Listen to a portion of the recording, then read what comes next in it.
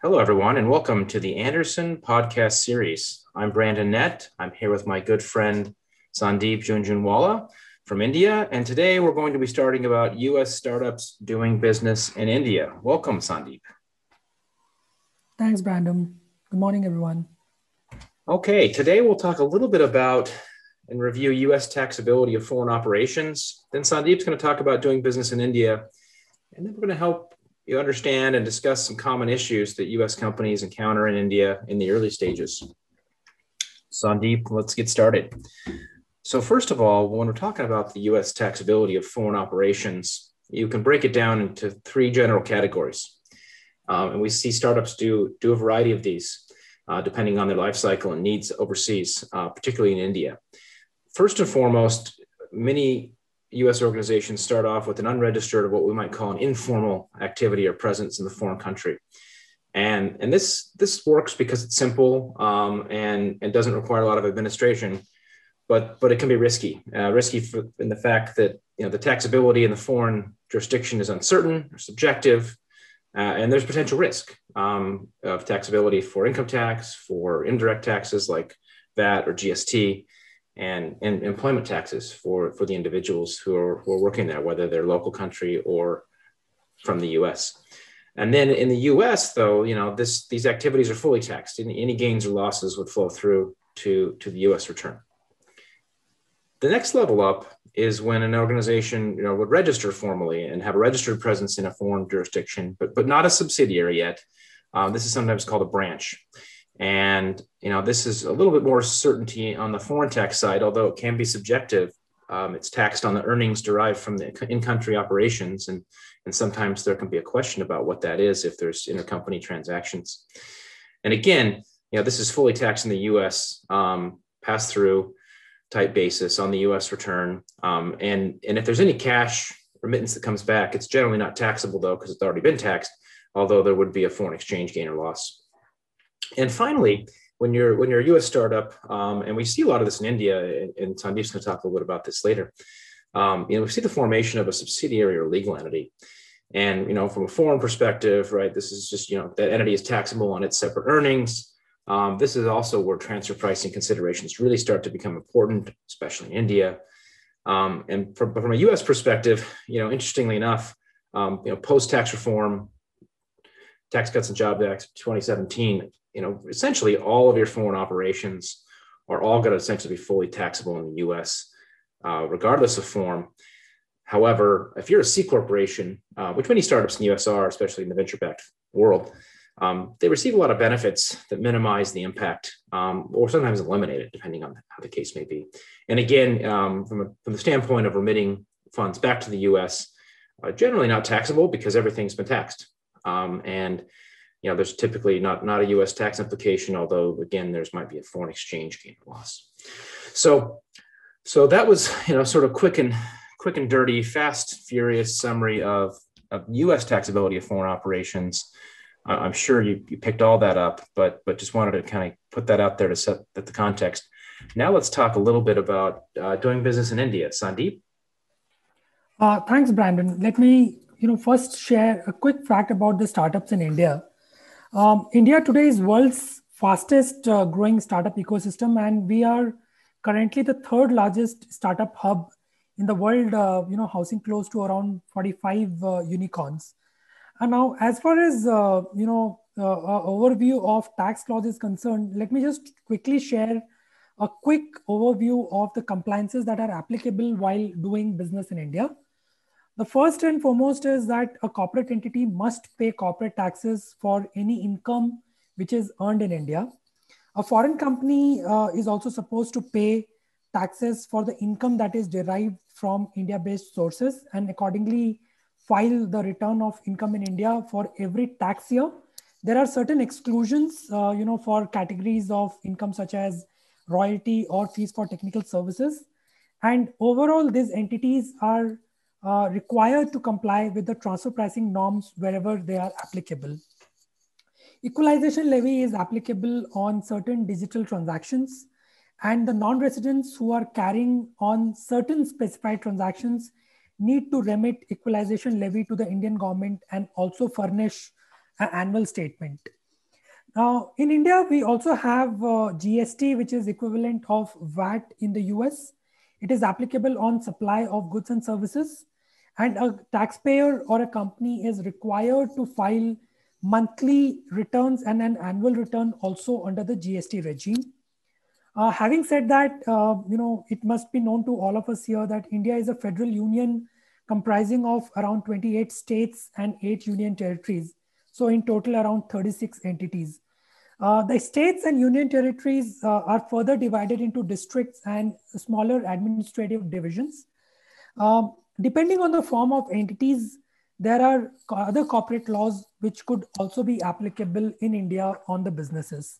Lastly, on the employee law, the government has recently notified Uniform Labor Code to condense the varied employment legislations at central and state level to bring in a very comprehensive legislation. This was notified to ensure and simplify the compliances for employers and achieve a better workforce protection. These codes are expected to be implemented by 1st of April 2021. Right.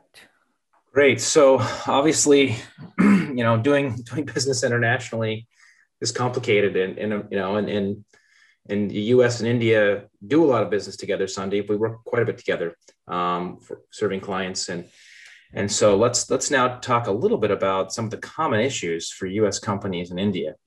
I think we can break it down into these categories. You see ownership structure and local requirements, employment law, the complex tax system, and then transfer taxes. And so starting off sort of in the ownership structure realm, what are the local shareholder requirements? Are there any local shareholder requirements in India, or can a U.S. company just own 100% outright of an India subsidiary? Yeah, so Brandon, to answer that question, unlike few Asian countries like Malaysia or Indonesia for that matter, Indian company registration does not require a local shareholder, but there is a mandatory requirement of having one resident director on board. So wholly owned subsidiary companies with only foreign directors are mainly impacted by this provision of the Companies Act. So in essence, no local shareholder requirement, but yes, need to have one resident director on board. Okay. And who do companies typically select? How do they usually go about that if they're just starting up a presence in India? So normally, the government has streamlined this requirement. Previously, the law required an individual to stay in India for at least 182 days in the previous calendar year to qualify as a resident director. Now, currently, the law is rationalized, and a person who stays in India for at least 182 days during the financial year itself qualifies as a resident director. So with this change, there is a flexibility for non-residents also to act as a director of the Indian company without any gestation period. And it therefore reduces dependency on external persons. So overall, if there is any non-resident or a foreign citizen, if he or she is staying in India for more than 182 days, then they are eligible to be appointed as a resident director. Okay, and if companies don't have someone, I mean, do advisors like us and attorneys, can they help them find someone locally? Yes, absolutely. So that's possible. But in case the company wants to send someone from overseas to work in India as a resident director, that's also possible. And external professionals like attorneys and CPAs can also act as a resident director for the company in India. Okay, good. So, one of the things I've seen a lot of, and we do a lot of middle market buyout due diligence here in the US, of the US companies that have an India presence. And we've seen a number of them, not all of them, but a number of them will, they'll have a US corporation, which is the ultimate operating business, and they'll have an India subsidiary, but that India subsidiary is owned directly by the principal shareholder or shareholders. Seen it a few times. Is there a particular reason for that, or should U.S. companies think about, is it easier to have individuals own the shares versus the corporation? Any thoughts there? Okay, so in India, Brandon, a private limited company can be lawfully formed only when there is a minimum of 2 persons who are subscribing the shares. As we all know, most of the Indian subsidiaries, especially the one which are owned by the US corporations, the Indian subsidiaries are captive entities which operate in India as an offshore unit for the US parent company. And therefore, they have a very close operational tie-up with the parent and the group companies. To retain the complete ownership and control of the Indian subsidiary, US companies prefer to be the principal shareholder and subscriber of shares in the Indian company. This is also from a quality control perspective. It ensures that there is an effective control which is retained by the parent company in the US, and without having any third party shareholder, the business strategy and the trade secrets of the company stays secure within the group. So this is more coming from a business and a strategy viewpoint rather than from any tax or local regulatory framework. All right, interesting.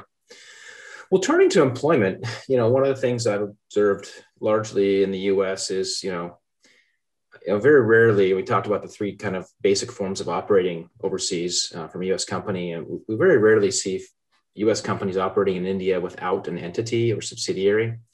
And so, is there a reason, maybe you've got some thoughts or comments on why typically U.S. companies form legal entities to hire employees versus, contractors or just having some sort of a registered office?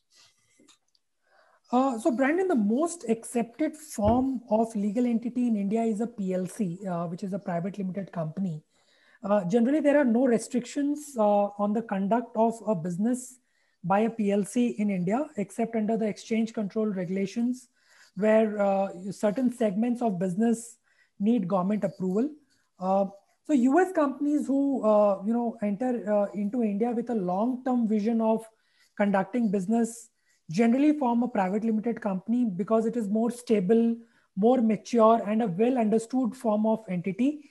The other alternative is a LLP, which is limited liability partnership. And the key advantage there is, in a LLP structure, there is no dividend distribution tax and there are lesser compliance hassles.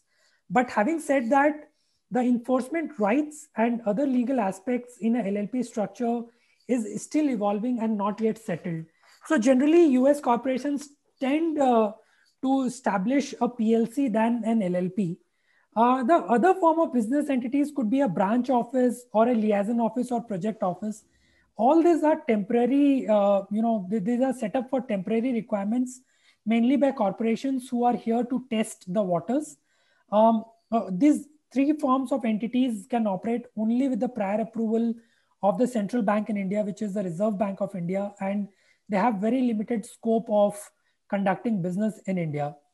So therefore, overall, corporations who come to India with a long-term vision of doing business here end up setting up a private limited company than any other form of entity.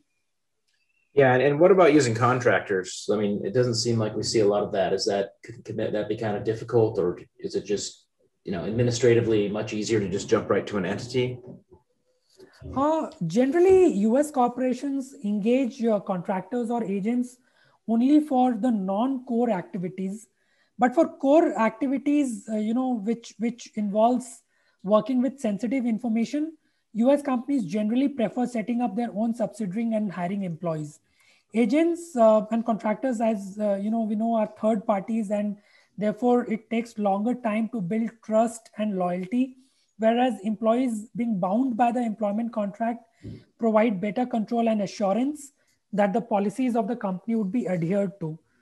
So I think this is the basic reason. Again, more from a business strategy standpoint, US corporations tend to hire more employees than contractors or agents.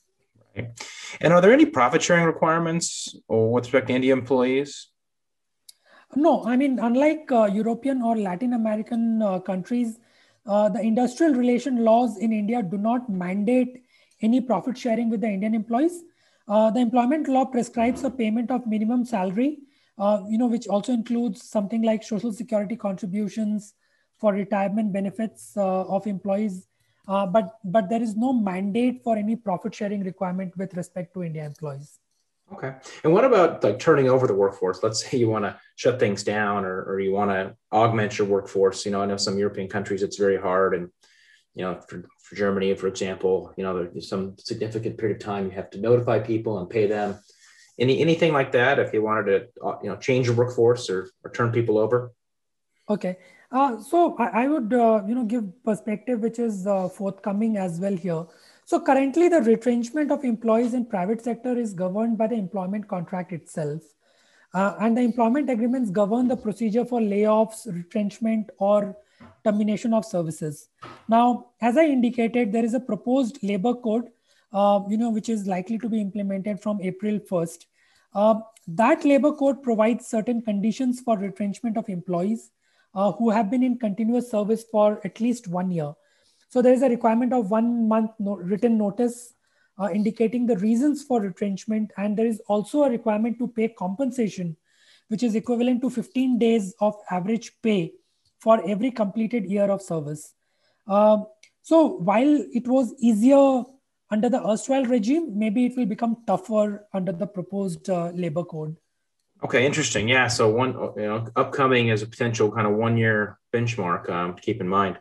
Okay, well let's shift gears here a little bit and talk about the complex tax system. I think it's not fair to just say India is complex. Certainly the U.S. is, but let's talk about GST, right? This is the Indian equivalent of sales tax, but it is more broadly applicable than sales tax in the U.S. India does not have a VAT. But can you just real high level, what is subject to GST? Pretty much everything, right? Goods, services. Yeah, pretty much everything, Brandon, as you said, except for petroleum products, alcoholic drinks, and electricity. Pretty much everything, on the supply of goods and services gets covered. Like the system in the US, GST is also a consumption tax, which is used in India on the supply of goods and services. It is comprehensive, it is multi-stage, and it is destination-based tax, and pretty much applies on all the goods and services under the sun. So you said destination based, right? So are services performed in India for non-US or non-India customers, sorry, including the US parent, are those subject to GST? So in most scenarios, services which are performed in India for non-Indian customers are treated as export of services, and they qualify for zero rated supply under the GST law. Therefore, no GST is levied on such kind of offshore services. But if the services are treated as intermediary services like those of brokers or agents, those services probably get subject to GST in India. Okay. Yeah, and I think we deal with this again a lot in the sort of middle market buyout of U.S. startups.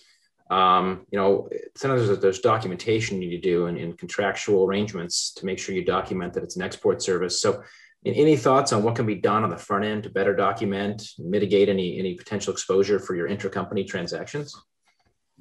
So if you take my 2 cents, Brandon, on this, I think some of the key measures that could be taken on the front end to mitigate GST exposure. Number one, predetermining the nature of services and applying for advanced ruling if required.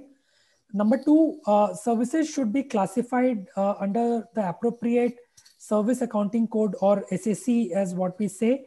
And the GST rate which is applicable on that SAC code, service accounting code, should be correctly considered. So take expert advice before the commencement of business to ensure that the provisions of the GST law are duly complied, rather than getting surprised at the end moment. Right. No, exactly. All right. Well, shifting gears to income tax now. One of the biggest issues we see on this side is transfer pricing, right? I mean, you could be a U.S. startup in a growth, or a development stage here, or pre-revenue, or very early stage revenue, have no income in the U.S. or on a worldwide basis. But transfer pricing in India perspective will typically, result in a profit expectation. So maybe you talk a little about that, as well as the documentation requirements, especially for companies in the early stage. I mean, do they need transfer pricing documentation, or can they just sort of swag it and say, well, we're just going to take 10% markup or 15% markup? What are some thoughts there from early stage companies? Okay, so the companies in India need to maintain a TP study. TP study is generally a detailed documentation relating to the international transactions which the startups in India may be doing with their related associated enterprises. And this is maintained to justify that the transactions are carried on at an arm's length basis. Having said this, this documentation is to be maintained and updated on an annual basis only if the aggregate value of international transaction entered by the Indian company exceeds 10 million rupees. So any company which is below this threshold of 10 million rupee is not mandated to maintain the transfer pricing study. And the company may need to submit this study on request by the Indian revenue authorities at a later point in time. So what's the exchange rate today? I didn't look. 10 million rupees is what, about 1 point, or about $136,000, it looks like. So current is around 75. We can probably take that as it. So I mean, I think, it's pretty low threshold. I think we tend to ignore that in the US because we have transfer pricing rules and there's documentation requirements, but when companies are losing money, sometimes they just ignore it. And I'm not saying that's not a reasonable, practical, result. It's not really in line with the rules, but the risk is low. So what's the profit expectation? Like, what is the typical markup for admin and back office, and separately for R&D services? Maybe you could comment on that. What does India typically want to see the government in terms of markup for those two types of services? Okay. Before that, Brandon, every company with international transactions is required to perform a FAR analysis to determine the TP benchmark for international transactions. And there's a pretty high chance of TP litigation in India if the markups are at low rates. The government in India has prescribed safe harbor markup for certain specified business, and companies can avoid TP litigation if they follow that safe harbor markups. Now, on your question on what those safe harbor markups for admin or back offices, it is pretty high, close to around 17%. And for R&D services, it is close to around 24%. So, these are pretty high markups which have been prescribed under the safe harbor rules. And this is the reason why probably there is a low level of acceptability by the Indian companies to even look at this kind of markups, both for admin back offices or for R&D services in India. Right, and those are very high, and probably higher than market. So, and I think most companies don't do that high. So I think that's all the more reason why you need to have, even if it's a low level, having some transfer pricing documentation to support a lower markup is really important, right? So, absolutely. Okay, great. So Brandon, we spoke about India. How's the situation in the US when it comes to the key filing requirements for startups? Yeah, no, it's a great question, and we talked again about the three different kind of ways to do business overseas in some form, and just kind of from a high level, the U.S. reporting of foreign operations is quite onerous. Any organization these days that has any sort of formal presence, if you're not going to register, you're just going to have people running around in a foreign country without letting the country know you're there. It's a little bit simpler, but if you have a branch or an entity, there's significant filing requirements that are required in the U.S. forms that carry heavy penalties if they're not filed, as well as with the implications of the U.S. foreign tax credit can be quite complicated. In the foreign tax credit is the U.S. system's attempt to avoid double tax on global income. So if in theory, if you were to pay tax in a foreign country. In some forms, it's not available, but many forms of learning structures, you can get a credit in the U.S. against that same income. Okay.